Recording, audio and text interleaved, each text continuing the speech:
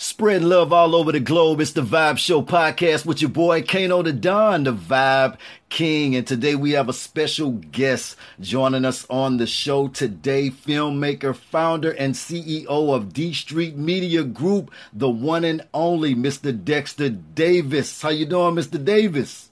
I'm good, man. Sorry for the little delay, but I'm well today out here in California. Oh, man, we are all good. We all good. I want to take time, man, to thank you for taking time out of your super busy schedule. I know you're a very busy man, to actually take time out to just join us today, man, to chime in with us a little bit, man. This is really a treat for my listeners, and I really want to thank you from me and the Vibe team. Yeah, it's absolutely my pleasure. Good to be here. Now, this is amazing, man. You actually began your career in the business at the tender age of 21. My thing is, did you always have that vision before 21 and then you decided to pick it up then, or what were you doing before you actually got into the business? Drinking? I'm just kidding. I'm kidding. No, I actually started out thinking about being sort of in front of the camera, and so I was majoring in theater arts. I had taken drama and dance and choir and piano and everything sort of artistic, and but while I was doing that in high school, I was also putting things together, and I just didn't have a word for it, but I was basically producing.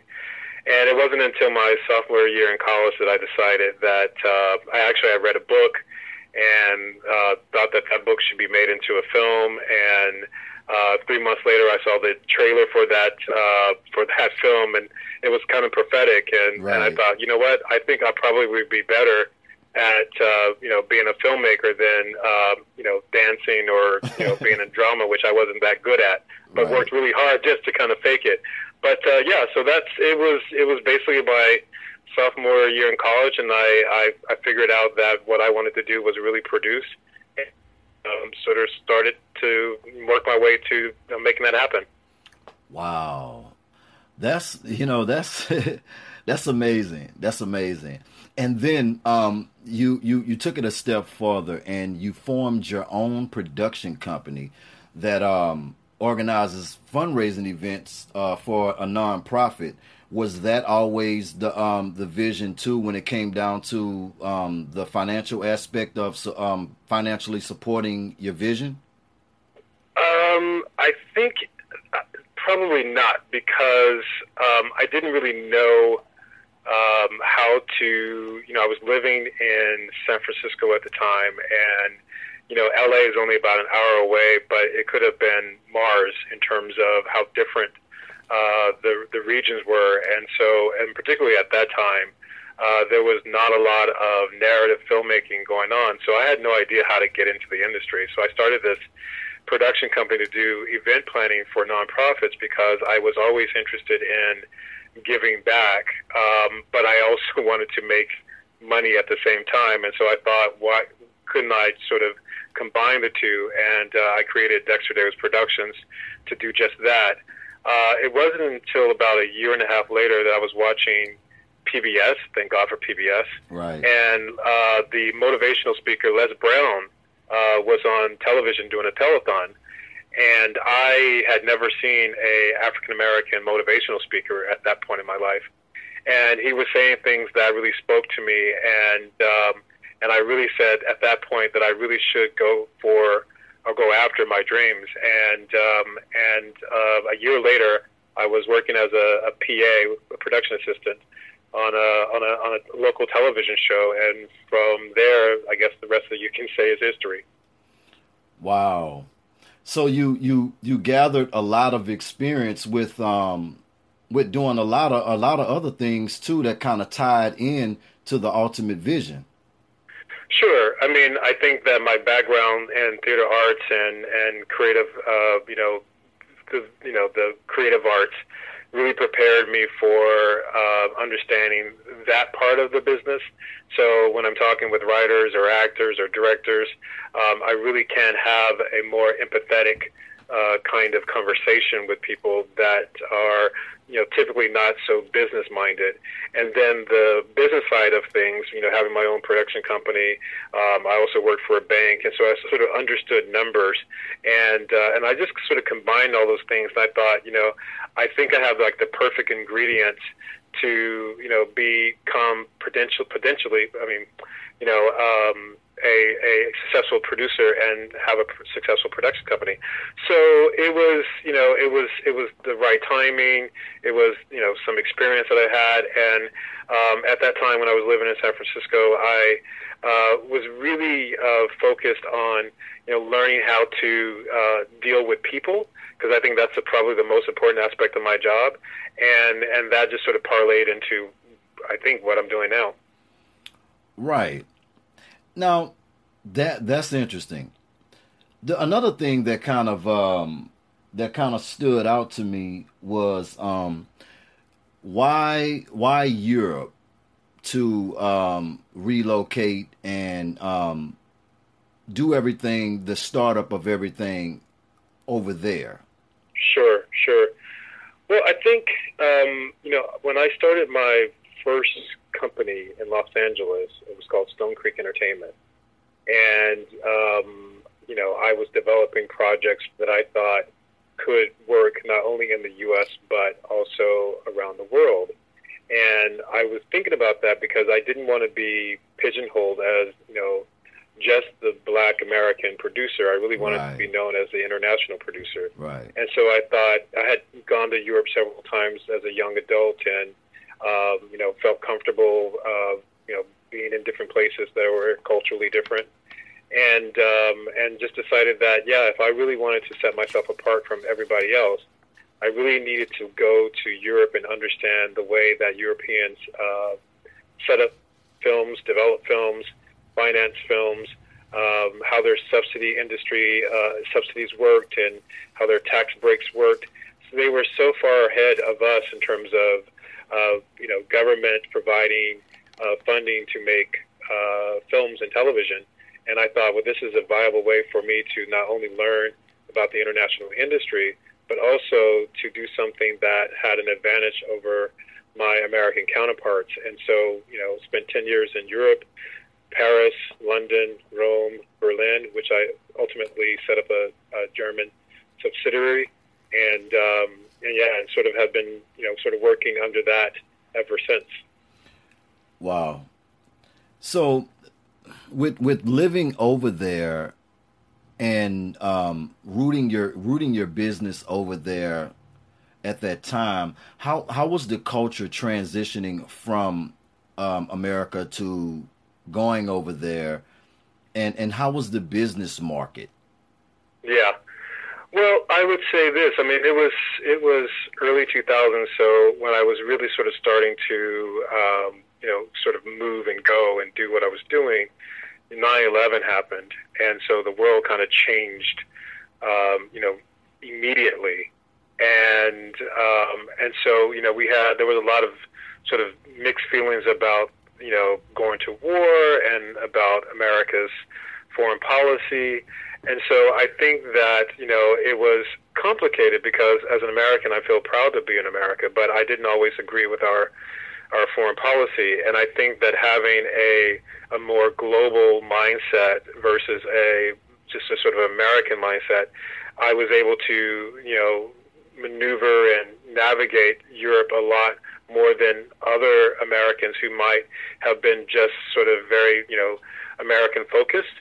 And the fact that I was open to the rest of the world, and that I was more understanding that, the fact that we are the greatest nation in the world, there were other, powerful influences in the world that came before us, long before, America was even America.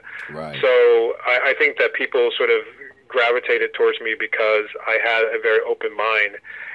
But we also have, the admiration of Europeans and others who believe that we have a kind of a go getting type of attitude and a, you know, by any means necessary type of mentality, and that we have a skill set that, you know, carries a lot of value outside of the United States. And so, you know, being African American and having that kind of background really did, actually, I think, help me more so than it hindered me.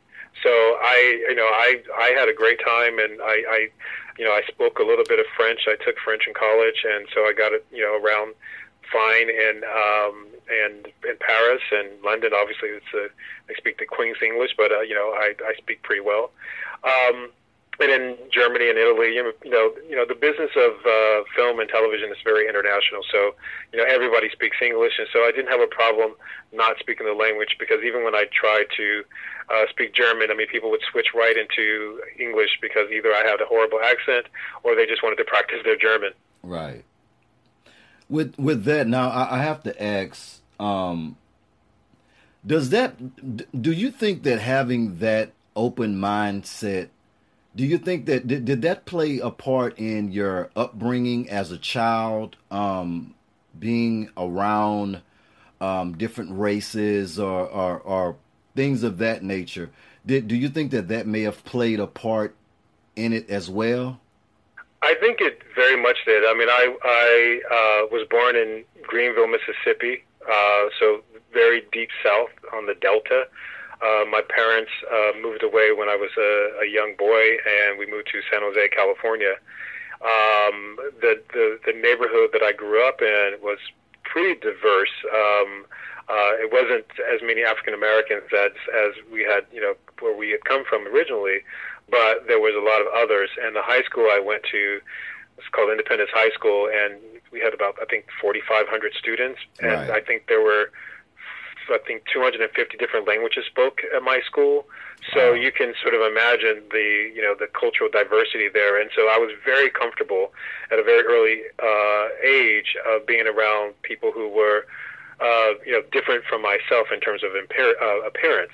But, you know, having friends of diverse backgrounds, you know, allowed me to not only feel comfortable, but also celebrate diversity. Right. And I think that when you do that and you come into an environment or a culture, when you do that, I think people are more welcoming. You know, a lot of times Americans, you know, have a kind of a chip on our shoulders or an ego when we go abroad. And I think that when you sort of, you know, lighten that up, people are very much more attracted to you. Wow, that makes a lot of sense. That makes a lot of sense too. Now, you executive produced your first feature, The Reception, and it also premiered at the Tribeca Film Festival in 2005. That's a huge accomplishment. How was it received? Were you nervous with actually putting out your first film to the, you know, to a crowd, a different crowd, and at a festival, which, you know, you're surrounded by a lot of filmmakers and producers, directors. How was that feeling, and how was that received? Well, I mean, I have to tell you that I was still living in Berlin at the time when that movie was made and was ultimately premiering at Tribeca. I was introduced to the director a year before, who had a Sundance pedigree, and he gave me the script that I thought, well, you know, I don't really like the title. I don't think that it's a $2 million film, but I think that this is a $5,000 film. Mm-hmm. And he pretty much thought I was out of my mind. And I said, listen, you know, you have this Sundance pedigree. Robert Rodriguez had made a film called El Mariachi for $9,000. I think that if we can get a film in a can, this was sort of at the beginning of digital filmmaking, we can get a film in a can, we can get actors and other people to work on deferment, and we can beat Robert Rodriguez's record, and I think that might cause a splash. Now, for whatever reason, I had this instinct to do that, but I also had some experience of living in Los Angeles, and before I even started my production company, I was around the business, so I knew people who were head of studios and head of production companies. I understood how distribution worked. I understood how sales agencies worked. So I understood the business before I even attempted to make my first feature. So when I did, it was all very natural for me. So it wasn't sort of a big deal. The big deal was I was able to come into the country and not get detained like I had been for every time I would come back to America after 9/11. I think people sort of thought, or customs sort of thought, who is this guy coming back and forth all the time? And I think it was after George Bush's second election term that they sort of eased those restrictions, and so every time I would come back, it was a lot easier. So I was surprised when I got to Tribeca, but I didn't really expect that film to do much. It was a small sort of chamber piece film, about 4 characters, and again, we shot it for $5,000. We ultimately put a little bit more into it for post-production and music licensing, but I didn't have this big expectation, and because I was living in Europe, I really didn't have the understanding at that time what Tribeca really was. Right. So I expected it to be, a small screen with 10 people.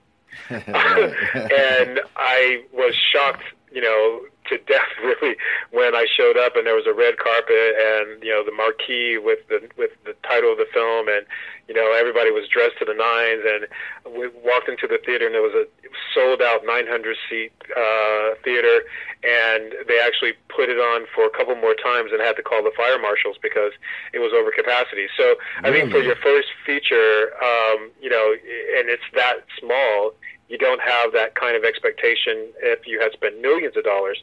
But the fact that we had spent only, a smidget of a budget and was successful with it. I mean, we ended up selling it and getting it distributed not only in the U.S. but also overseas. But that was because I understood the industry and knew who to sell it to and where to take it to. And something that I advise a lot of filmmakers who are starting out is really get to know the industry and who your distributors that you are going to target before the film is made, to start having a conversation with them, because they'll be able to tell you whether or not they're interested before you make your film, and then find out they're not interested at all. So for me, it was a huge learning curve, but my expectations were not big. They were small, and we got way more than I had ever imagined, and it really did launch my career. And man, I'm as you're saying that, I'm actually like visioning myself at the festival, trying to imagine the look on your face and what you were actually thinking and experiencing, and it's just amazing. And I wasn't there, but I could see it. I can vision it as you're seeing it, and I know that inspired you to want to do the next project, and you went on to do that, and I think that's so inspiring.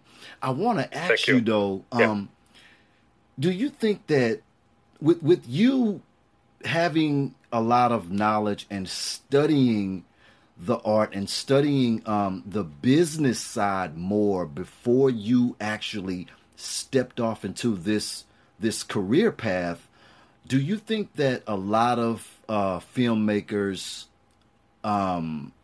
they kind of like, they make a lot of mistakes by not maybe putting in that much work? Sure. Yeah, I definitely think that is the case. I had come from, having my own business at 22 years old, and then working for the local network in San Francisco. And so I was also volunteering for the mayor of San Francisco at the time, Willie Brown, and our Assemblywoman, Carol Migden. And so I was, really, really in the know when it came to business. And I understood that, this art form, typically, set aside my $5,000 film. Right. But typically it's a very expensive art form, and you would require, investments to get anything made. And one of the things I did not want to do is lose other people's money. And so I thought, I better learn the business first. Right. And yes, it's exciting and it's a little bit glamorous to make a movie and have it well received. But if you don't know what you're doing and you fail, you don't get a lot of opportunities to do it again. And so I thought, let's let's just learn all that I can. I didn't go to film school. I think that sometimes, film school can be just, doing it yourself and experience making a film, and there's your school, just like life. Right. But in the case for me, I just thought, knowing the business, how it operates, who are the players, who are the distributors, what's an exhibitor, what are the festivals for, what are the markets for, how does that work, how are films bought and sold, how are they packaged, all of those things I learned before I even picked up my first script to make a movie, and it has benefited me so much, and I think that's why I've been able to do as many films as I have in a short amount of time, and then go on and do all the other things that I'm doing in a relatively short amount of time. I mean, for me, it could feel like a lifetime, but really isn't in terms of where we are right now. Wow. How do you feel? Because I know with you being inside of the bubble, creating all the time, and in your creating form, do you ever find time to step outside of the bubble to actually look at how far you've come and look at the product as a viewer and not a creator? So I think, yes. I mean, I think you do on occasion. I know that when I was preparing my bio recently, I hadn't looked at that for a while, and thought, wow, that's some audacity. Right. It doesn't occur to you while you're in it that you're doing some things that are perhaps history making. For me, it's been about focus. It's about doing, not talking, putting words into action and making things happen. And I've sort of been on the go for a long time doing just that. But from a spectator point of view, I mean, last year I decided to look at some of the the reception in the older films, and it was quite a remarkable feeling of that I had done something that is going to be around for a very long time, and that when you get to the point where you can actually sell your film or your script or get in distribution, you realize that that content is here long after you're gone, and that's a kind of a humbling experience. So it's the reason why I take great care in terms of how we develop content and what we put out into the world, because it will be here long after I'm gone, and I want my work to say something positive about me and my efforts versus negative. Right.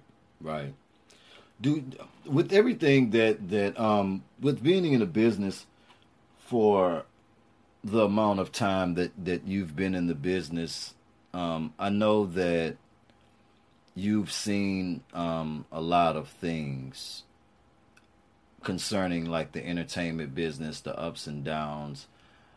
How do you feel about the film business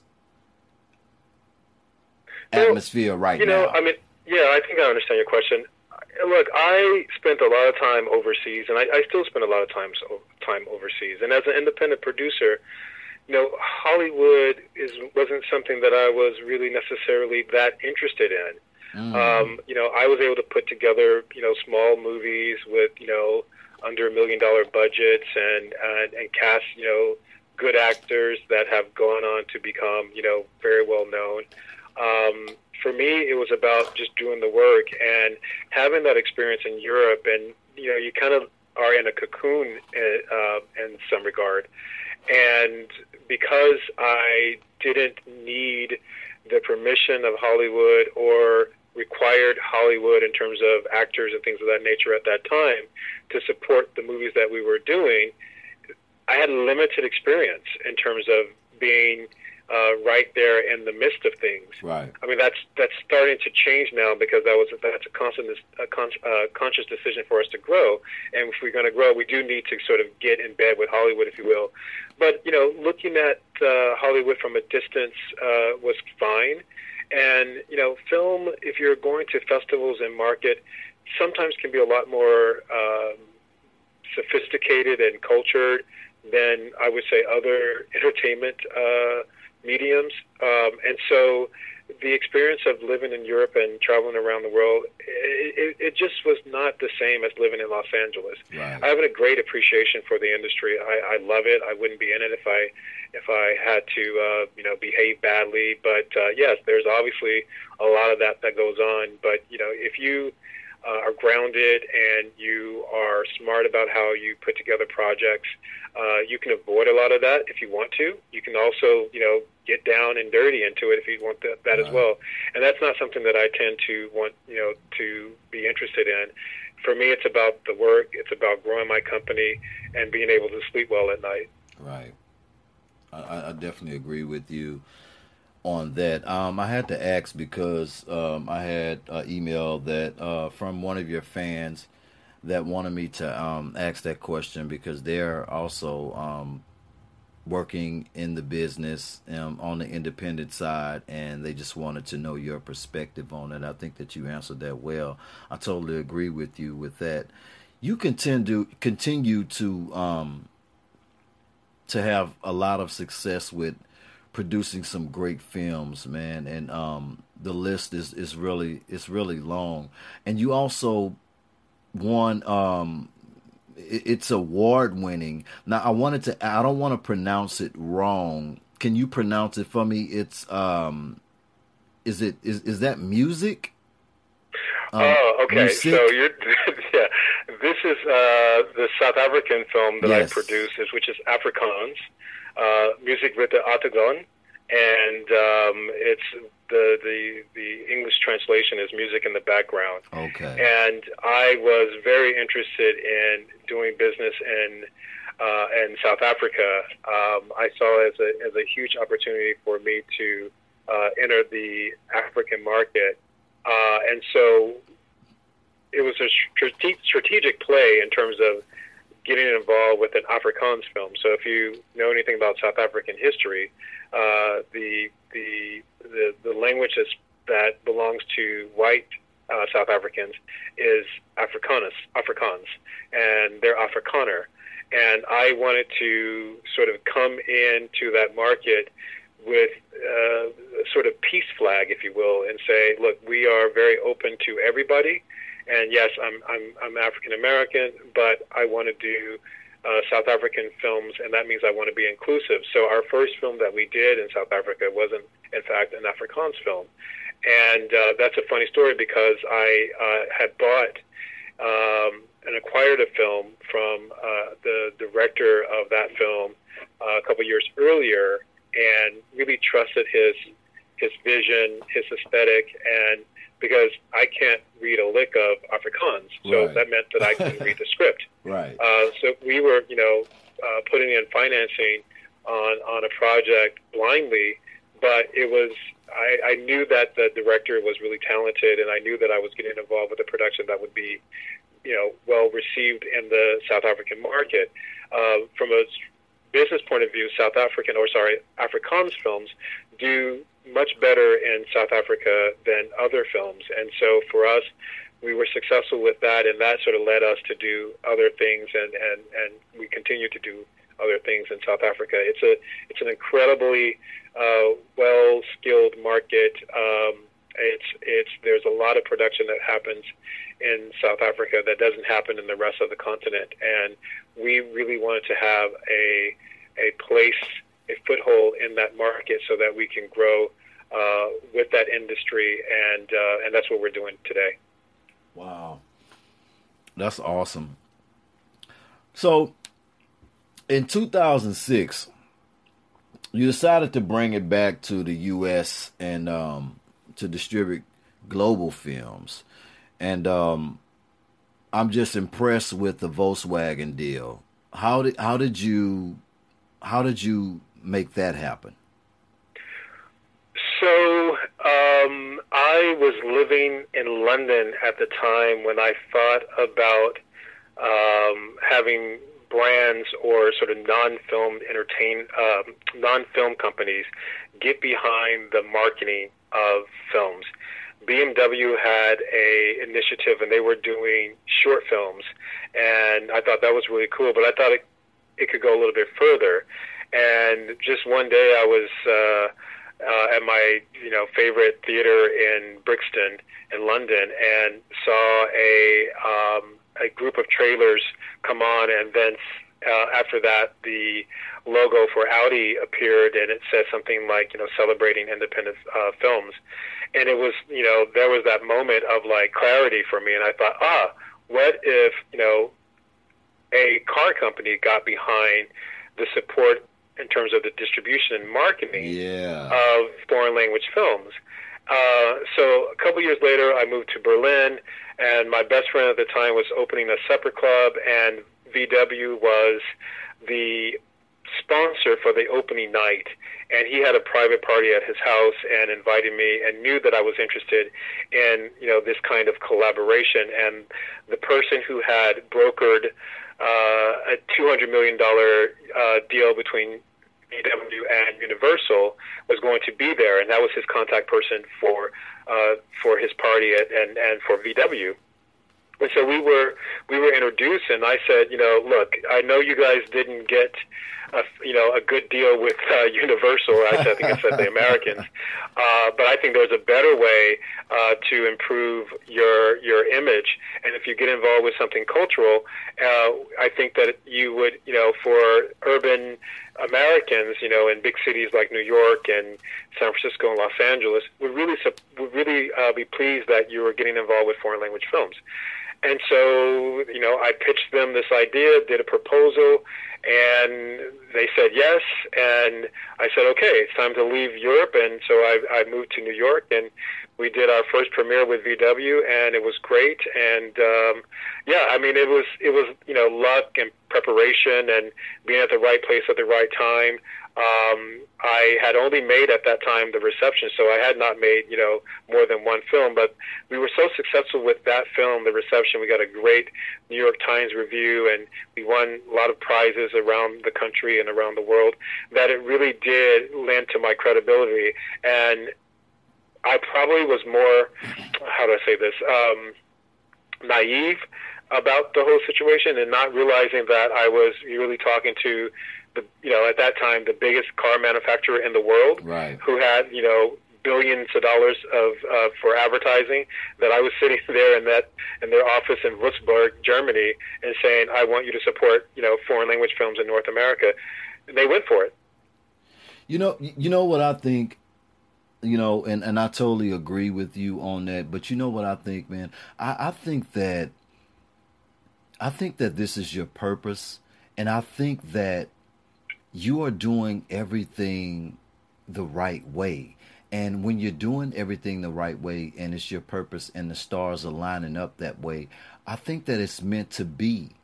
So that's why that transition happened the way that it is. And I'm just sitting back listening to this remarkable story, and I'm just saying to myself, like, wow, it's so much inspiration in it.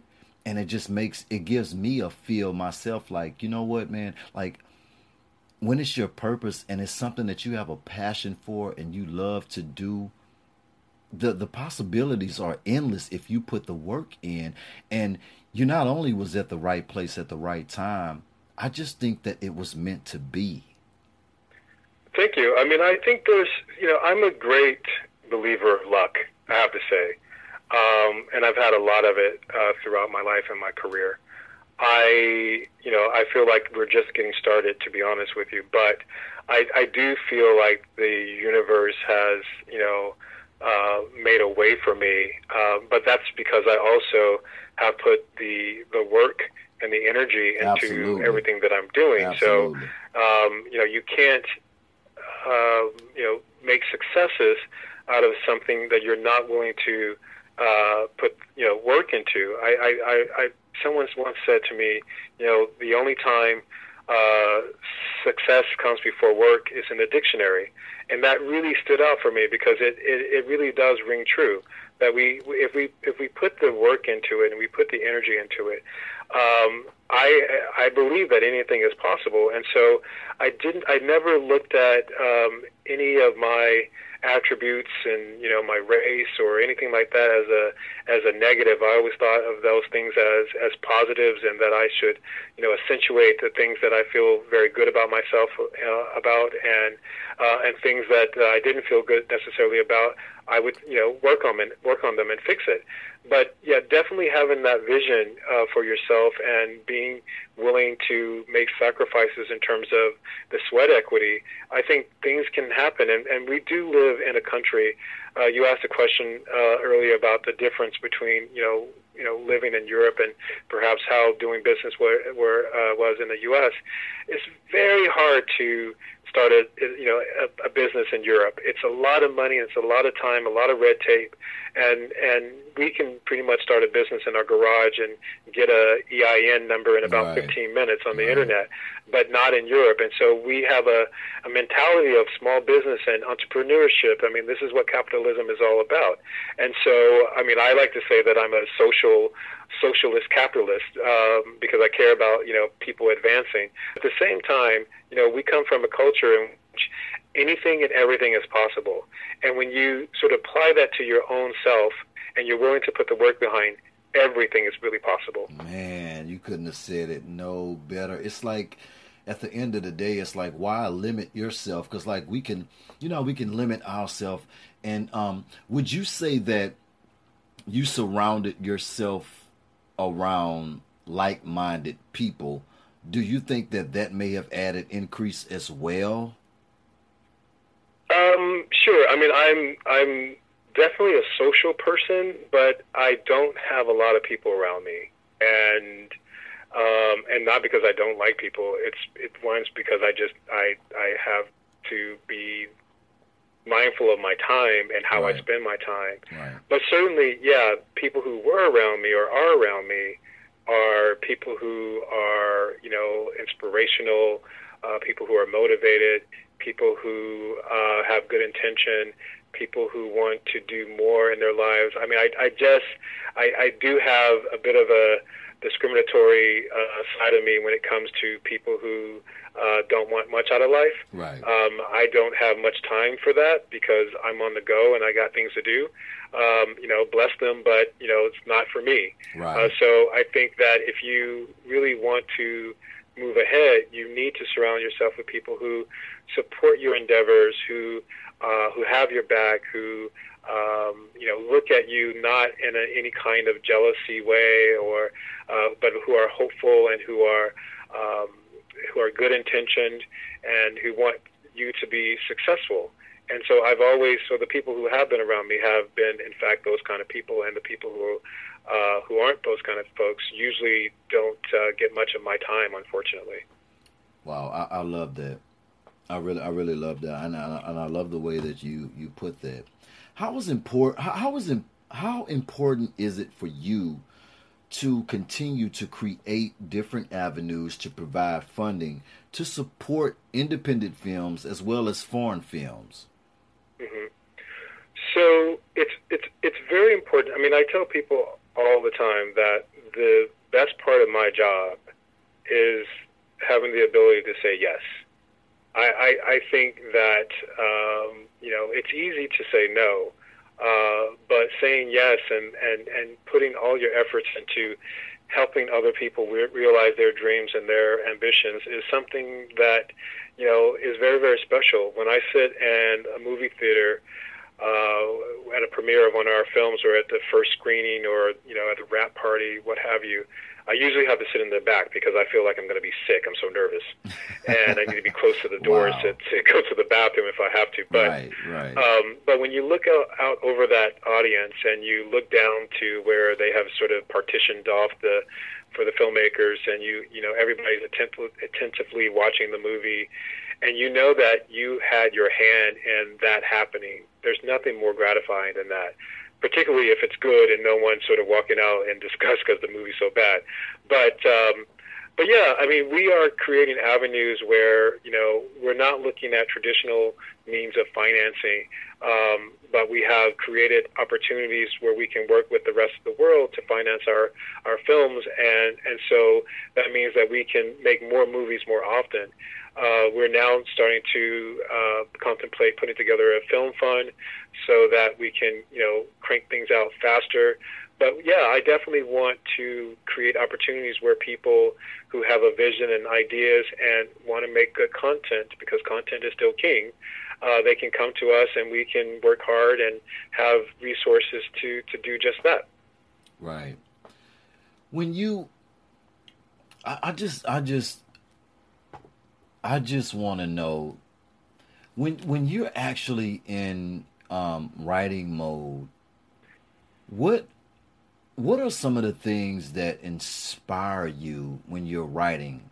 Because some of the stuff, man, that you've done, and I've looked at um, a lot of this stuff, man, and I'm looking at like the creative genius of it all, and I'm saying to myself, like, what were you thinking about when you created this?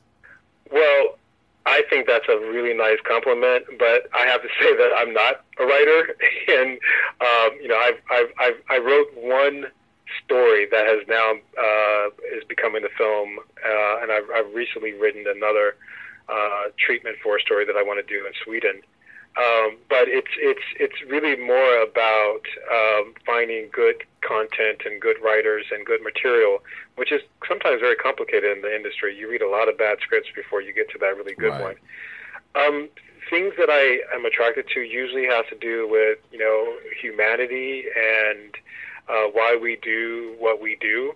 And that's starting to change in terms of our vision for this company and the types of genre films that we might do in the very near future. But it really is about, you know, human nature and, you know, why we do what we do to each other, to ourselves, you know, answering sometimes the almighty question of how, because I think that if you can answer that question for, you know, a multitude of different things, you will have an audience. I mean, I think there's a natural curiosity that people have, and if they don't, they should, about who we are and where we come from.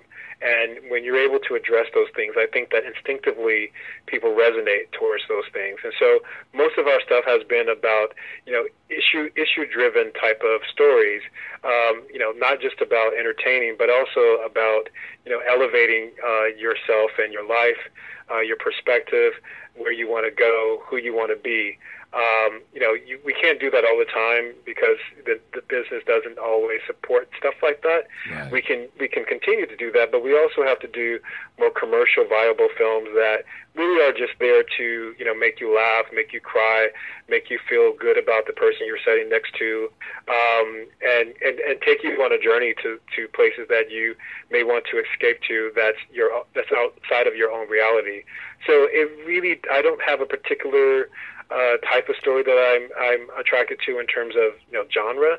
It is, if it's a good story, I will most likely want to develop it and make it into a movie. Absolutely, absolutely. So what can we look for this year and next year? And I know you got some big things in the crock pot, man, already simmering already. So I mean, can we get the inside scoop on what we can expect? Sure. Well, as far as film goes, we have a film called The Blue Mauritius, which is a multi-million-dollar heist film, international. We have stars from all over the world really in this film. We have Anthony Mackie's in it. Oh, that's huge. Thomas Kirschman from Germany's in it. Wow. We have a French director, Camille Delamare, who did the Transporter Refuel movie. Brick Mansion. Yeah, it's very exciting. She's dope. She's the, really dope. Pardon? She has done some incredible things. Who's that? I missed it. The film producer that you're working with, the writer that you're working with as well, and you said her name.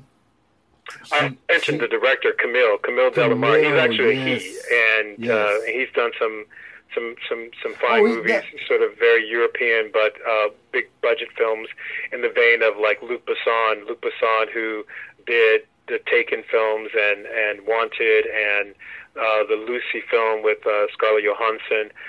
So my director has worked with Luc Besson. He's no longer working with him now. He's working with me. And so that's a really incredible film because it's the first time, I think, I mean, I might be mistaken, where we have a film where you have actors from Brazil, from South Africa, from Mexico, from America, from Germany, from Holland, from France, from the UK, all in the same film, and it makes sense. And so that's very exciting. That's very much in the vein of Ocean's 11 type of film. And then we have a father-daughter con artist team with Jesse Williams in the lead that I'm so excited about. That we're shooting that this summer in Atlanta. I just signed on recently another director to name Clemens Virgo, who you would know from Greenleaf. The Book of Negroes. That's big. Yeah, exactly. So he's at the helm of a faith-based basketball film we're also doing in South Africa, in Cape Town, and that's very exciting. And Lecrae, I don't know if you know, Lecrae has some acting chops. Yes. But Lecrae, who's the hip hop he's pretty artist, big. who's I think won 2 Grammys. Love his music. He's attached to play a major role in that film. So we're excited about that. You know, I have a film with Nima Burnett, who is, old school female director, one of the first female directors to have a studio deal. I mean, as an African American, she's worked a lot with Own and Ava DuVernay on Queen Sugar. So we have, a lot of stuff in the pipeline, and on top of that, we are building a movie studio on the south coast of South Africa. That's, sort of my biggest project I think that will ever happen in my life, and so that is extremely exciting. That's happening in the province of KwaZulu-Natal, which is where Shaka Zulu reigned as king. But now we are building the South Coast Film Studios there, we'll have 4 or 5 sound stages, a huge water tank on just beautiful grounds overlooking the Indian Ocean. So a lot is going on right now, and we're extremely excited. And that's why I said earlier I feel like it's just starting, because it's taken me a while to get to this point where we're doing bigger budget films, working with Hollywood now, and the sky is the limit, I think. Wow, I am just like I'm very, very, very, very, very impressed.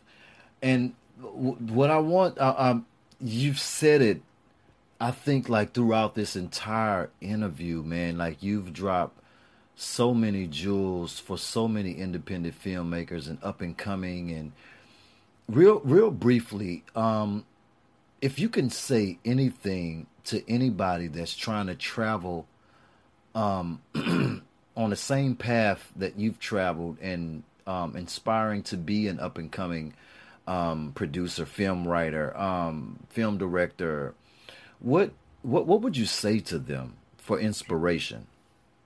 Sure. I think that knowing your craft is so important.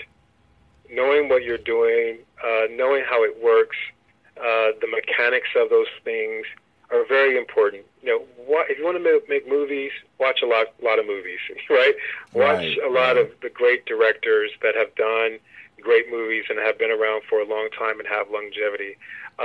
Same with acting, same with writers, same with producers. Read books. That's how I sort of got my information. It wasn't that I went to film school, like I said earlier. It was that I read magazines, I read industry trades, I read books by filmmakers that of that time were doing great things and making great movies. So I was really arming myself with knowledge and information. And when you have that, and then you have the drive, nothing really can stop you. I think that people tend to want and to be an overnight success more often than not. And it really just doesn't work that way. Even those people that we think were overnights probably struggled for many, many years before you even got to know their name. But it seemed like they just hit the marketplace and suddenly they were a big success. It doesn't always work that way. But if you know what you're talking about, and you need to, this game is about raising money and taking big risk, and people are not going to do that if you don't know your business. And so, I could say that from a spiritual point of view, it's trusting in God and trusting in the universe, and that is not to be diminished whatsoever. But you have to also trust in yourself and arm yourself with information and knowledge that you can then go forward and do what it is that you were brought to the planet to do. Wow. Mr. D, man, I just want to say I really, really, really enjoyed this interview. I've learned so much more about you because I've done my homework, I've done my research, and I was very, very impressed. And that's why I wanted to highlight you and bring light. And I wanted my listeners and your fans and new fans that you've acquired now to know what the great things that you're doing out here for the culture and for the world. And I'm very, very honored to have you on my platform. And I want to thank you again. And I'm wishing you more success on all of your endeavors. Man, I appreciate that so much. It was an honor talking to you as well. And I hope we get to do it again. Absolutely. Listen, what I would like to is whenever you want to come back on the show and you want to display anything or promote anything, any amazing project that you have going on, because when guests come on the show, I build, this is a forever relationship. And I think that we all need to continue to work together to utilize all each other's platforms in order to bring increase and bring awareness and to provide the culture with the best content. And it takes all of us working together, one big network pool in order to do that. So I'm very, very honored to have met you, to have you on my platform, and to continue to grow. Thank you. Anytime. That's what I'm here for. Absolutely. It's the Vibe Show podcast with your boy Kano the Don, the Vibe King, and my special guest, King Mr. Dexter Davis. We are out.